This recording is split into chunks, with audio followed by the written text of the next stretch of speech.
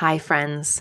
Before we dive into today's episode, I wanted to let you know that if you like what we talk about here on the Belonging Podcasts, I think you'll really love my book.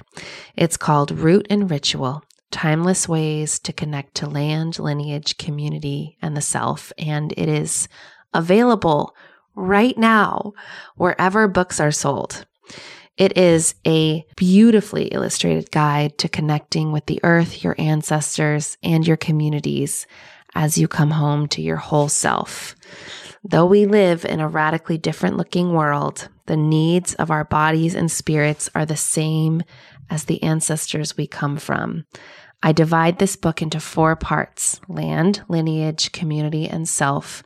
And I take you on a journey for engaging more deeply with your life. I provide stories from my own life, and I share rituals, recipes, and ancestral wisdom, journal prompts to support you on your individual and unique and sacred path.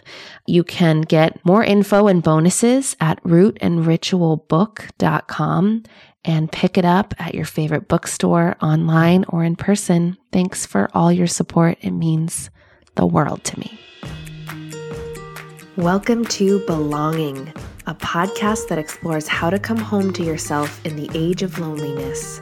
I'm Becca Piastrelli, your host and guide on a journey of courageous reconnection, as we explore topics like ancestral wisdom, cultivating meaningful sisterhood, living with the seasons and cycles of the earth and your body, and what it means to be a good ancestor.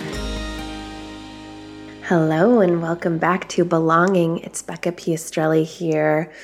Thank you so much for listening. Seriously, I am feeling so grateful. This podcast started as a experiment back in August, Lunasa season, first harvest season last year. So maybe it's like 6 months old. Is this our 6-month birthday? Happy 6-month birthday, Belonging. I love you. I'm really loving using my voice in this format. And I think to be honest, I was feeling a little burnt out on blogging, on writing, which is really interesting to say because I know a lot of people appreciate writing, and I think my writing voice is perhaps one of my wisest voices. There's something about slowing down my energy and my head and my pace and my heart and really working to find that right word and really seeing words and language as spells and cultivating that message through writing is so powerful.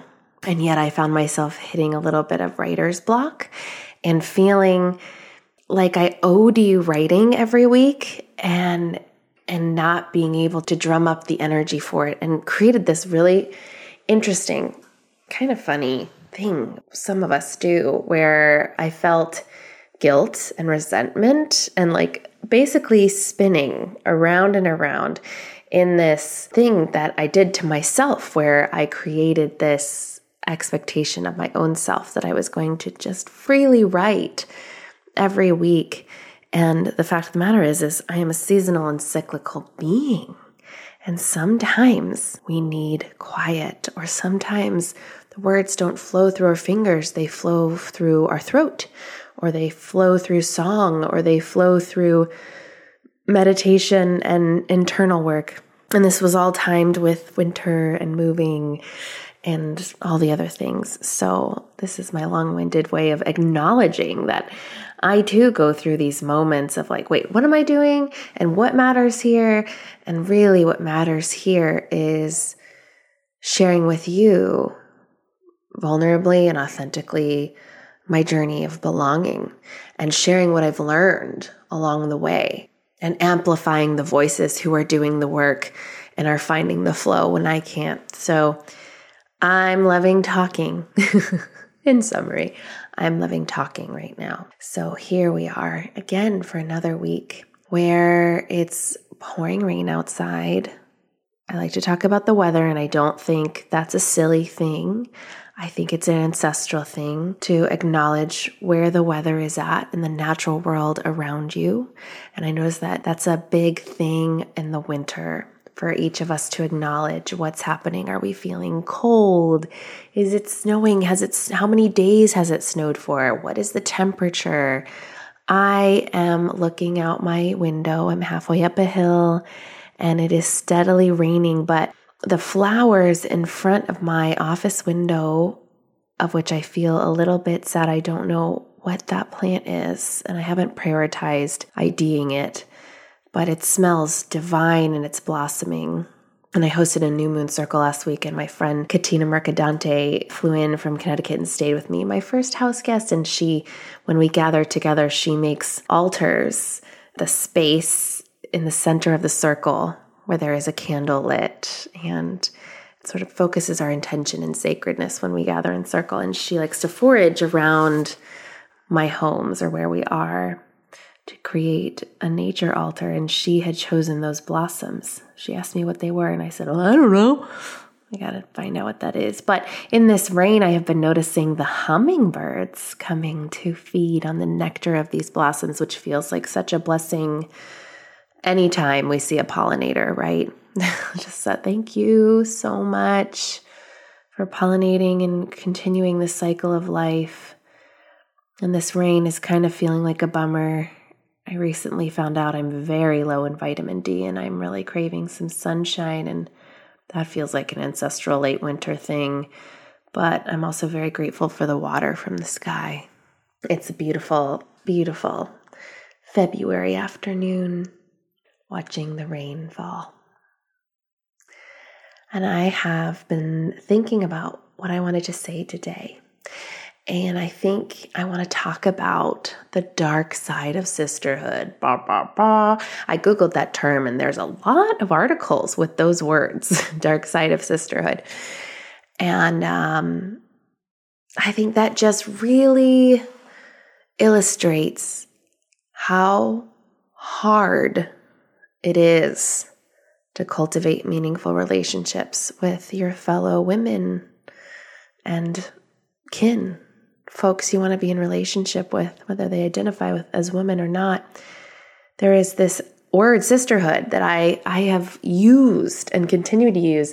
And what's interesting is in my burgeoning social justice advocacy and my encouragement of my own self to step in more deeply to what it means to be inclusive and intersectional, I've noticed the word sisterhood is starting to make me feel a little nervous to use because there is so much tenderness around it, particularly when you talk about issues of gender and ableism and race.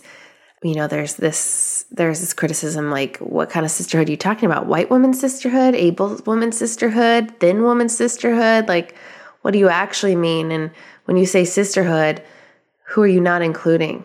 So I've been really sitting with that, thinking about that, because I know that sisterhood is one of the most important things in my life. And when I found it, when I came to a healthy version of it, I should say, in my late 20s, it was fuel. It became fuel, continues to be fuel for my own rising and my own healing and my own way of being a better ancestor and healing so many parts of my life that have had leaks, you know, the leaky bits, being able to sustainably plug those holes in my life to be held by a circle or a community, or whatever word feels resonant to you, of women who hold the vision for your highest healing, your highest potential, who love you in the deepest, most vulnerable, most tender parts, who shine a mirror to the ways in which you want to overcome patterns or habits that aren't serving you or that are being repeated in your lineage or in your community.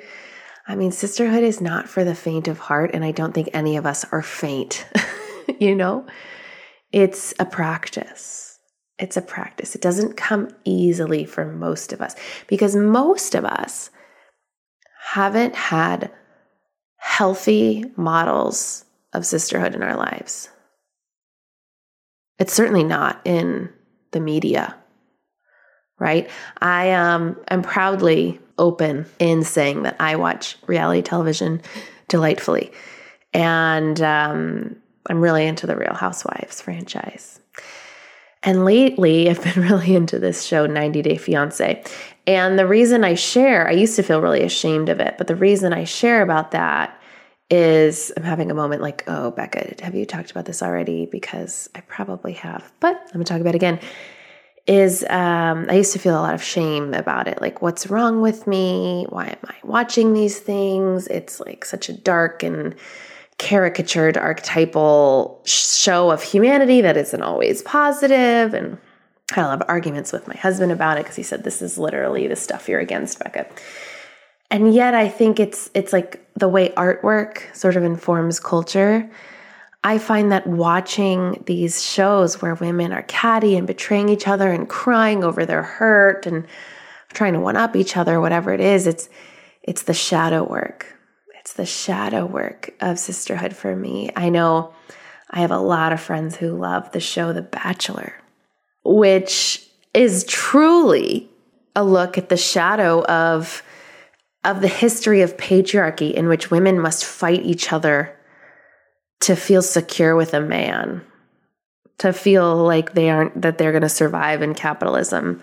And there are so many more layers and elements in there around what does it mean to feel loved and worthy of love and sisterhood, these women together in a house fighting over a man. And what is the dynamic there? So all of this is to say that we don't have a lot of positive modeling in popular culture of sisterhood. But what's very evident, I can see clear as day, in all of this, in media and popular culture and the conversations about the dark side of sisterhood and the mistrust of what sisterhood means, is a craving for it, is a deep and powerful hunger for connection, for that sense of, quote, the village. So many of my friends, particularly when they become moms, are really feeling the lack of the village, the lack of being able to fall apart in front of one another and ask for what you need, to appear in need, to need help, to be available to help another. Ooh, we're bumping up against some pretty intense feelings that our culture is showing us around connection, around connection with other women and how we'll appear and how we'll be judged. So this dark side, let's talk more about this dark side. What is the dark side of sisterhood to you? I find that nearly everyone I work with or talk to about this has that story, at least one, if not more, about maybe it was in elementary school or high school or college where a woman was particularly cruel to them. Maybe that woman was a blood sister or a mother, or maybe it was in a sorority, or maybe it was the bully on the playground. Maybe it was a deep, deep betrayal of a friend that you really gave your heart to and really trusted. Yeah, I'm not going to deny that these sorts of things, these stories are still being perpetuated in culture. I mean, there is the whole shrew archetype of the woman who is combative and the woman who is catty and the woman who can't be trustworthy. I mean, then there's the whole sexualization of women, that women will steal your man and whatever it is. There's a lot of narratives in our culture that reflect this sense that women can't be trusted with each other. And there's lots of theories on why that is. I was just deep diving on research before I hopped on the mic. And what really feels true for me, because this is not something that can be necessarily proven, is that this is based over thousands of years of the rise of patriarchy and capitalism. And so those are like two big words that I often use, sometimes really generically and perhaps confusingly.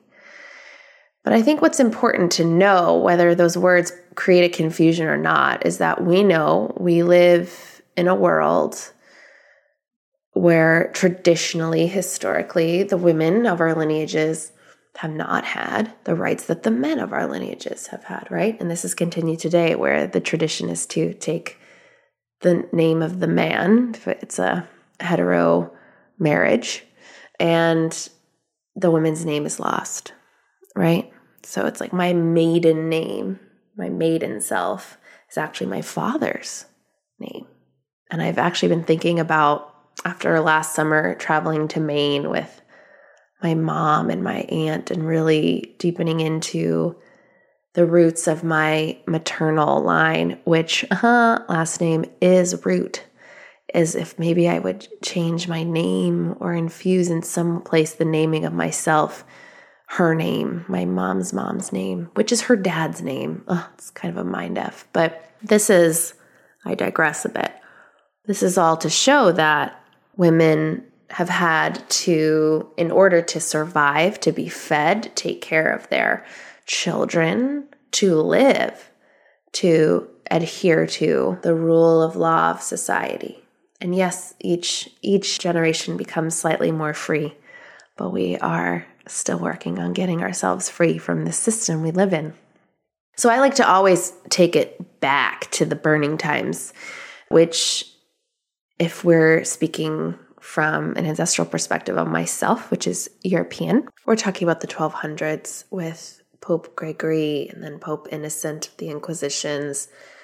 And then in the 1400s, the publication of the Malleus Maleficarum, otherwise known as the Witch's Hammer, which is really worth taking a look at and also practicing deep grounding and breaths, because it's horrifying.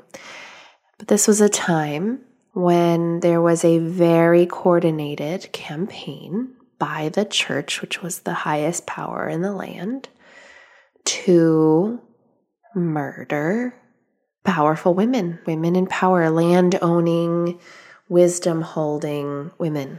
And the use of the word witch, which before this time could have various meanings, mostly woman of wisdom, woman of power, woman of knowledge, woman of healing, into something evil, something bad. And over the next several hundred years, throughout many lands, and to this day in several cultures, still goes on. Actually, I was watching 90 Day Fiancé, Happily Ever After, season 2, and there's a whole storyline playing out about this family. It's a long story. This family goes to the Dominican Republic because this American girl is marrying this Dominican man, and the family goes to Dominican Republic for their Dominican wedding, and they go to this little village where the man's grandmother lives, and she's cooking in a cauldron outside, and there are chicken feet. And this whole thing around, she's a witch, she's practicing voodoo, oh my gosh. And I thought, these are the remnants of this. I laugh because it's so frustrating. I guess that's my coping. But these are the remnants of a time that is so damaging to women and magic and our connection to the earth and our connection to each other, that it plays out to this day. So the connection I'm making to the dark side of sisterhood is that in order to survive, in order to save their children, millions of women and children and their male allies were brutally murdered to encourage the submission of the people to a new way of life. And they would often have to turn in each other for being healers, for being midwives, for being seers, for being wise women or men or people, in order to not be burned or tortured or terrorized. Neighbors turning on neighbors, sisters turning on sisters. Think about that. And having to watch it. And in this perspective of epigenetics, that trauma travels through the body, through generations, that we hold in our DNA the traumas of our ancestors if we do not work to heal them and clear them. This to me makes a lot of sense.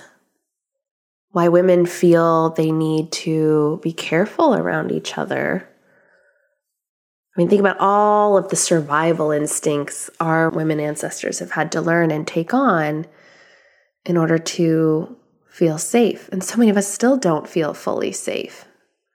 But we are also remembering, I think, our cravings for deep sisterhood, for connection, for the village, for matriarchy, whatever it looks like to you. Maybe it's just to feel vulnerable and safe to fall apart and just cry with another woman.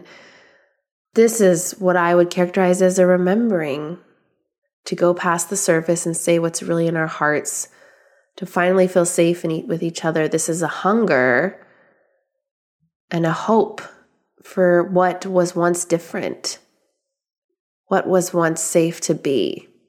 And in order to heal this, we must practice it. We must be willing to show up just as we are and circle with women to share our truest selves and see the places where we are still perpetuating harm, where we are not being inclusive, when we have blind spots, unconscious bias, because we are human and we are ancestral beings and we are a product of all of these systems and frameworks that have shaped society today, whether we agree with them or not. And so the dark side of sisterhood is always present.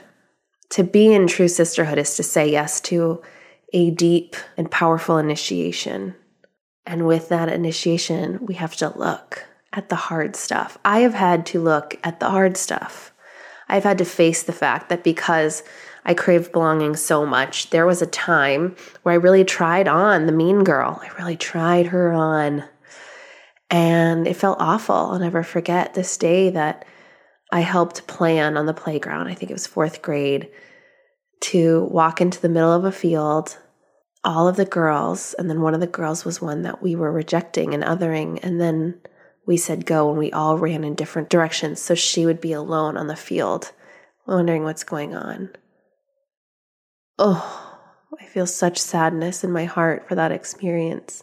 And I remember when it was finished, feeling so shitty. And that's important that I felt that and experienced that.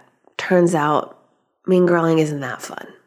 I've had to look at the ways I have perpetuated white supremacy in my gathering with white women, perpetuated ableism, perpetuated this exclusionary way of being without, even with the best of intention. Oh, but I didn't mean, looking at all of that, saying, okay, maybe I didn't mean it, but look what's happened.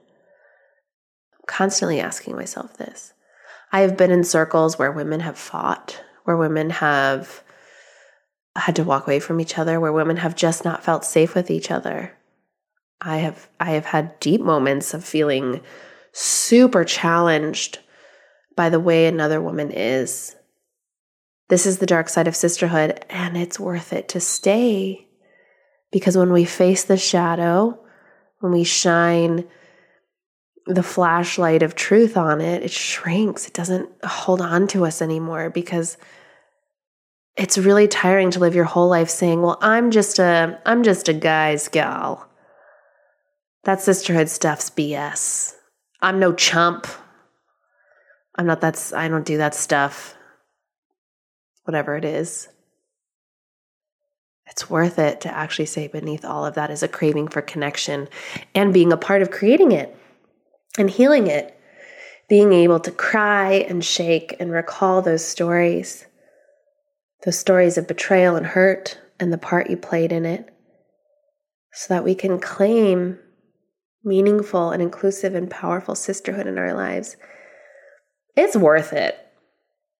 It's really, truly worth it.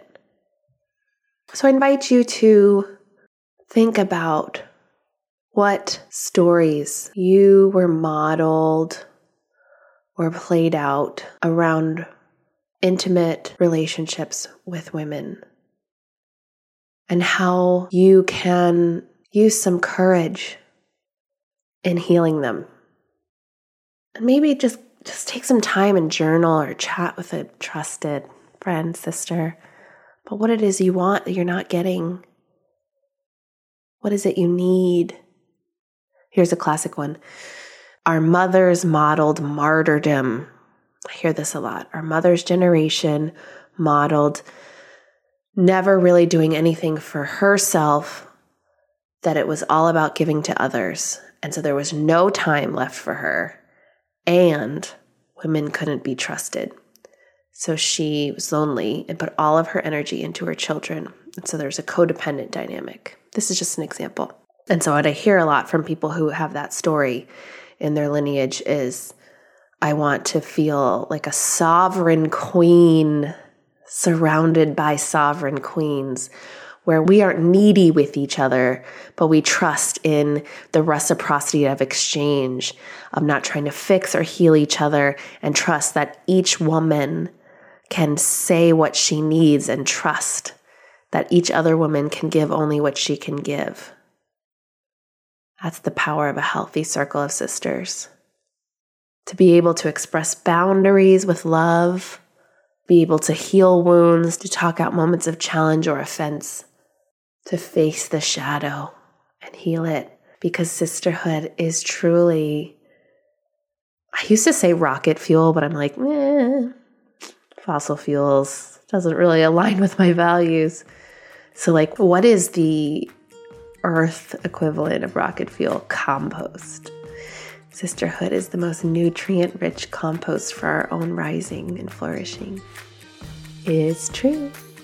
Thank you for listening today, for taking a look at the ways sisterhood has felt hard or challenging or shadowy in your lives. And if you have something to share, whether something resonated, a story to share, you know where to find me.